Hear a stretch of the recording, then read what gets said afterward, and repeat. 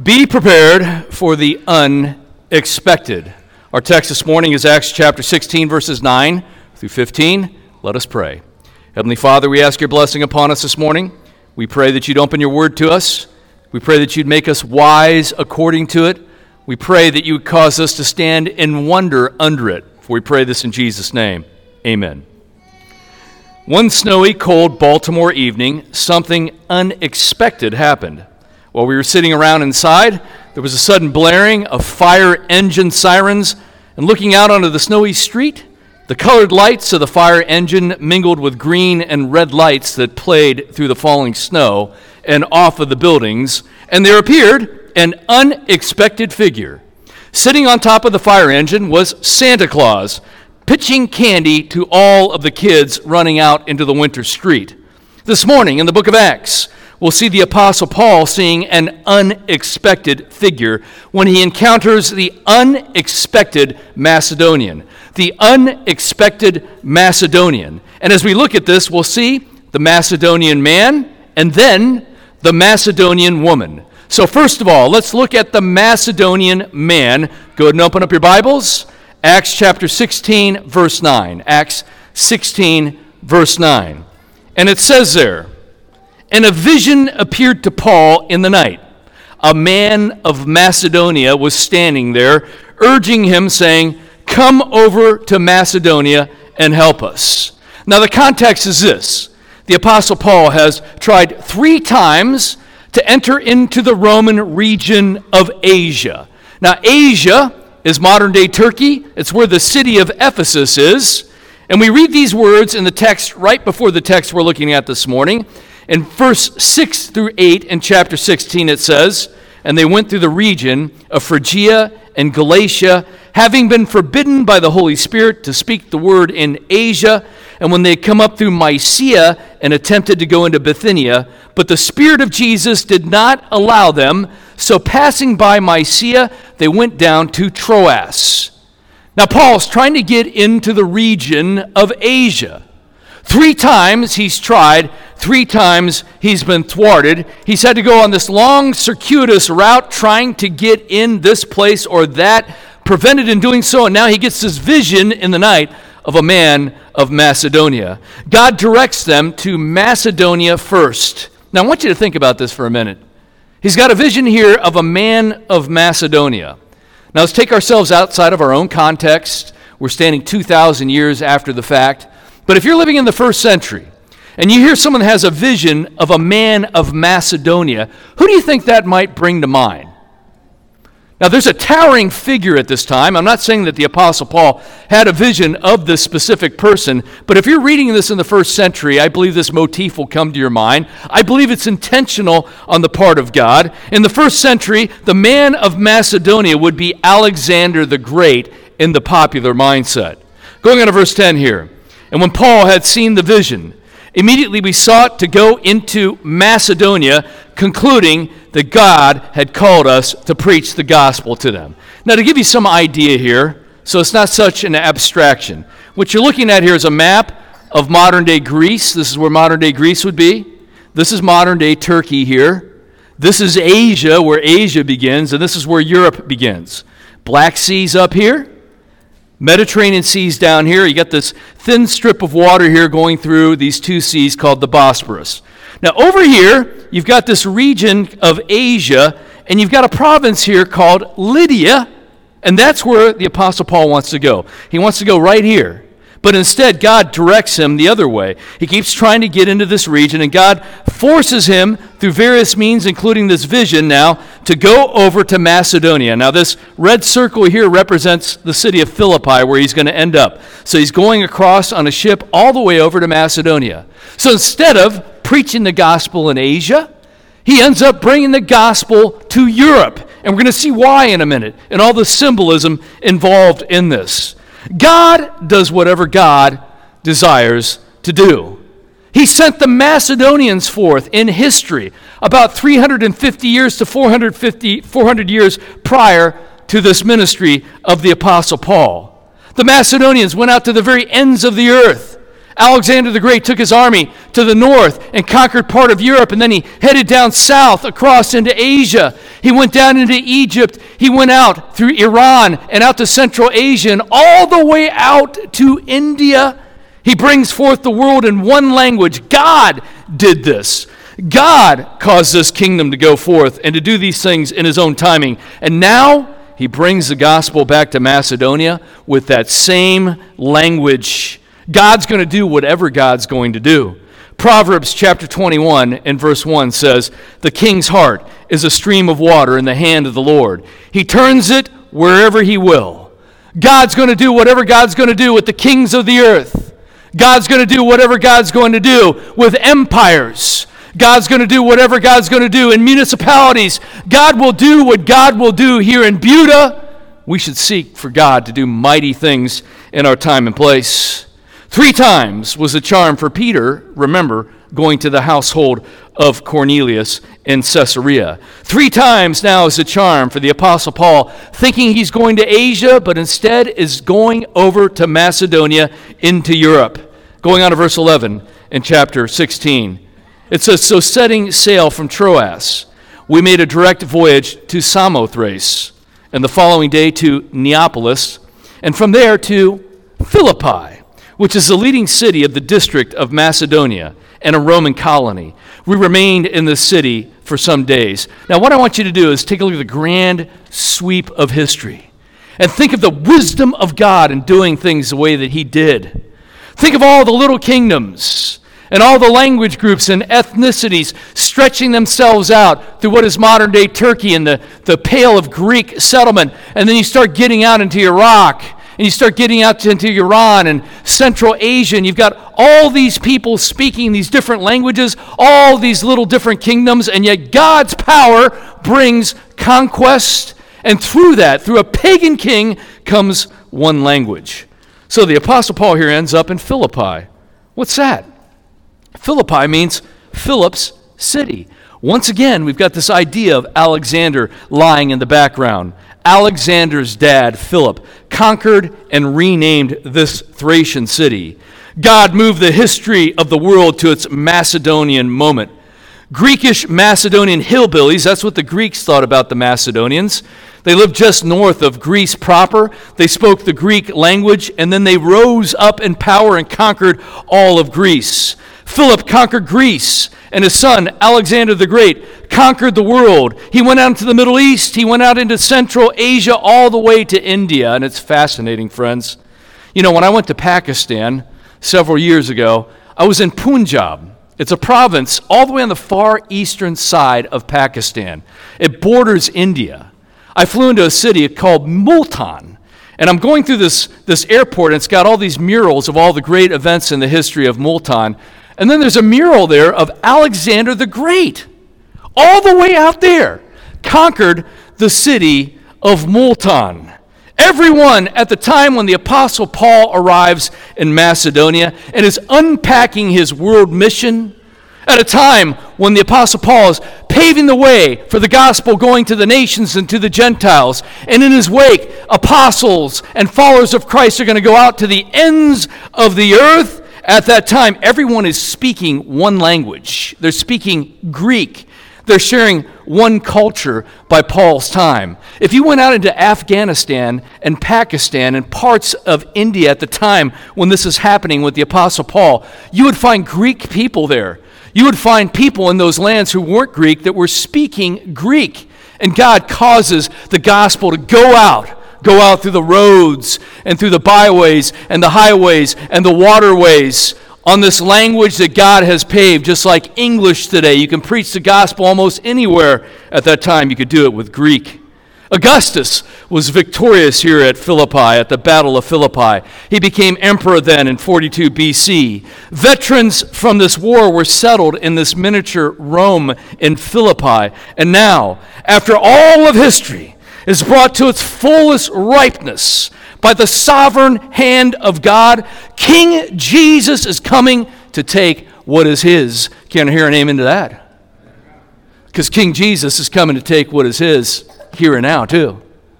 King Jesus is coming to take what is his in the Greco-Roman world, and King Jesus is coming to take what is his in the here and now. He's coming to take what is here and now his in Central Texas. I'd tried just about everything, from sealing the doors and windows to using an air purifier, but the dust always piled up on the desk in my office. It's inevitable, and you can't stop it. God's sovereign hand on history is like that. It's inevitable, and you can't stop it. People thinking they can act apart from God. People thinking that their actions are exclusively for their own glory. People serving false gods with their actions and giving them the glory. But God moves everything and all of us to his desired ends, and he will have all the glory. Can I hear an amen to that? So we've seen the Macedonian man. Now we're going to see the Macedonian woman. And as you look at the Macedonian woman, I want to remind you once again, don't just look at this as though you're reading literature. Look at the symbolism of this. Look at what God's doing by his powerful hand and arranging all of history. Look at the irony of what is about to happen now with the Macedonian woman. Verse 13 in chapter 16. And on the Sabbath day, we went outside the gate to the riverside, where we supposed there was a place of prayer, and we sat down and spoke to the women who had come together. Now it's the Sabbath day. They're going down to the riverside because there's probably no synagogue in Philippi. In Jewish culture, if you got 10 Jewish men together, you can create a synagogue, and so you build a house of worship. But if you don't have that, you don't do that. So instead, you find a place to worship. You find a place of prayer. You find a place where you engage in worship, sort of like a chapel instead of a church. And so, since there's apparently no synagogue available in Philippi, Paul heads down to the riverside. Paul heads down in Greek to the enomizomon prosukin. The enomizomon prosukin, that's where we get our word proskuneo from, worship. It means a customary place of prayer. Why down to a riverside? Well, because Jews in the first century are engaging in acts of cleansing before they engage in worship. And so if you came to a town that didn't have a large enough population of Jews, a town that maybe had a small number of Jewish people and maybe had God-fearers of the Gentiles there, you would go to the riverside, and this would be a place where people would cleanse themselves and prepare and engage in acts of worship. Paul goes there, and there are people there. There's God-fearers there. There's women who believe in the true and living God there. Paul sat down and spoke the gospel to them. Now, I want to say this, friends. Not everyone is an evangelist, but everyone should evangelize. Kids, listen up. Not everyone is called to the permanent ministry of evangelism, but everyone is called to evangelize. And look what Paul did. It's very simple. And I want to submit this is a good model to engage in. Look what Paul does. Paul looked for a good spot. Paul looked for some people. Paul spoke to them. Paul looked for a good spot. Paul looked for some people. Paul spoke to them. You know, so often when we engage in evangelism or don't, I've heard this over the years, it's sort of like when you talk about what's the will of God, and we got to think that we go in a closet somewhere and we pray and we're asking for some vision and we're hoping that fire will come down from heaven, or we'll get a vision of an angel and God will come and speak to us. And it's the same way with evangelism. We're always looking for some methodology. We're always trying to figure out what's the best way to do it. Well, friends, just do it. Pray to God. Ask him to send you to people. Ask God to send people to you. And then pray that he might give you the courage to open up your mouth and then just speak the truth to them. Paul looked for a good spot. Paul looked for some people. Paul spoke to them. Going on to verse 14. One who heard us was a woman named Lydia from the city of Thyatira, a seller of purple goods who was a worshiper of God. The Lord opened her heart to pay attention to what was said by Paul. Now here's the irony of this. The man of Macedonia turns out to be a woman of Asia. Let me show you this map again. So she's over here. She's got her business over here in Macedonia in the city of Philippi. But she's actually from here. She's from the city of Thyatira. Now you can't see this now, but at the very center of this region of Asia, you've got this red circle here, but it's over the province of Lydia. That's the name of the main region there in Asia that the Apostle Paul wants to go to. And here we have a woman in Macedonia, in the city of Philippi, but she's actually from Thyatira, and her name is Lydia. She's from Thyatira, a city founded as a Macedonian colony in the older kingdom of Lydia. This woman is dripping with symbolism. She sells royal clothing. She sells garments that are dyed purple. Now, purple garments are what kings wear. If you guys have read the Iliad, you know that all the kings in there, all the Greek kings, they wear purple robes. Roman emperors wear purple robes. Royals in this region wear purple. It's very expensive. It's drawn from the sea snail gland fluid that's dried in the sun and harvested at just the right moment. And so royals wear purple, and people that want to look like royals wear purple. It's just like today, right? Here's how rich people look, and here's how people that have some money try to look like the way that rich people look. And that's what she's engaging in. Lydia is selling purple garments in the city of Philippi. Now think about it. Here's a city that was destroyed by the Romans and resettled by veterans of Roman wars maybe 80 years before this. It's a new city filled with money. It's a new city filled with people who've got various resources and want to look above their station in life. It's something like Las Vegas. Got new money, new people, roaming around trying to look like old money, and here is this woman Lydia selling purple royal garments to these people. Lydia was saved here. The Lord opened her heart, as he does for everyone who believes, and look what happens now. Lydia is now a royal attendant. Here's a woman who sells garments for royalty. She's an attendant to those who want to look like monarchs. And now Lydia is now a royal attendant for the true king. Remember, her king, Jesus, wore a purple robe and a crown of thorns. And so now she serves the King of Kings and the Lord of Lords. Verse 15, after she was baptized and her household as well, she urged us, saying, if you have judged me to be faithful to the Lord, come to my house and stay. And she prevailed upon us. Once again, friends, just like last week as we looked at Cornelius' household in Caesarea, we see a whole household salvation and baptism. There are 4 of these household baptisms in Acts. They're very prominent, showing forth baptism in the book of Acts. We saw Cornelius' household baptized in Caesarea last week. Now we have Lydia of Thyatira's household being baptized in Philippi. Next, we would see the Philippian jailer and his entire household believe and be baptized. And finally, Crispus, the ruler of the synagogue in Corinth, his whole household is baptized. And what's the point, friends? God is interested in individuals, but God operates on a larger scale than that. I don't know how many times I've heard this before at our old Christian school out in California. You meet parents and their kids are about 12 years old, and they say they believe, but the parents don't want to get them baptized yet. And the parents will say something like this: I don't want to force my faith on my kids. I want them to make up their own decision. Is that how the Bible works? Is that how the history of the church has worked? I submit it hasn't. In fact, the vast majority of church history and history itself, and what the Bible sets forth is something like this: Dad believes or Mom believes, the household now believes. Dad believes, Mom believes, gets baptized, the household gets baptized. The tribal chief comes to submit to the King of Kings and Lord of Lords and get baptized, the tribe goes down to the river and gets baptized. The king comes to believe in the true king and gets baptized, the kingdom is baptized. The emperor believes and is baptized, and the empire is baptized. And guess what? It's stuck. It's stuck. Because Jesus is about something big.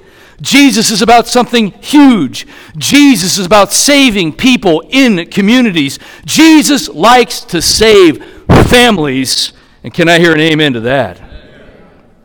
And they all say the same thing. Stay and teach us. Acts chapter 10, verse 48, back at Cornelius' household. And he commanded them to be baptized in the name of Jesus.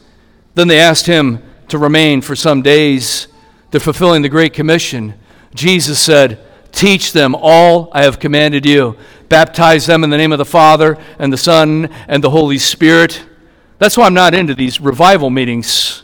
They're real big back in the old days. Now it's mostly on TV. But if we were living here in Buda, say around 1930 or so, the big revival would come to town, right?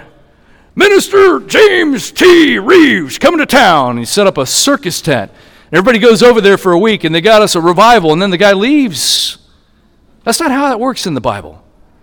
People come to believe, they're baptized, they come into community, and then you teach them. You teach them. You teach them the Word of God. You grow and mature them. You build a church in a place. You build a community. You build churches and schools. You build a culture. Stay and teach us. Stay and teach us. And that's what the Apostle Paul is going to do. And that is the pattern of the Bible. And that's what we're doing right here in Buda.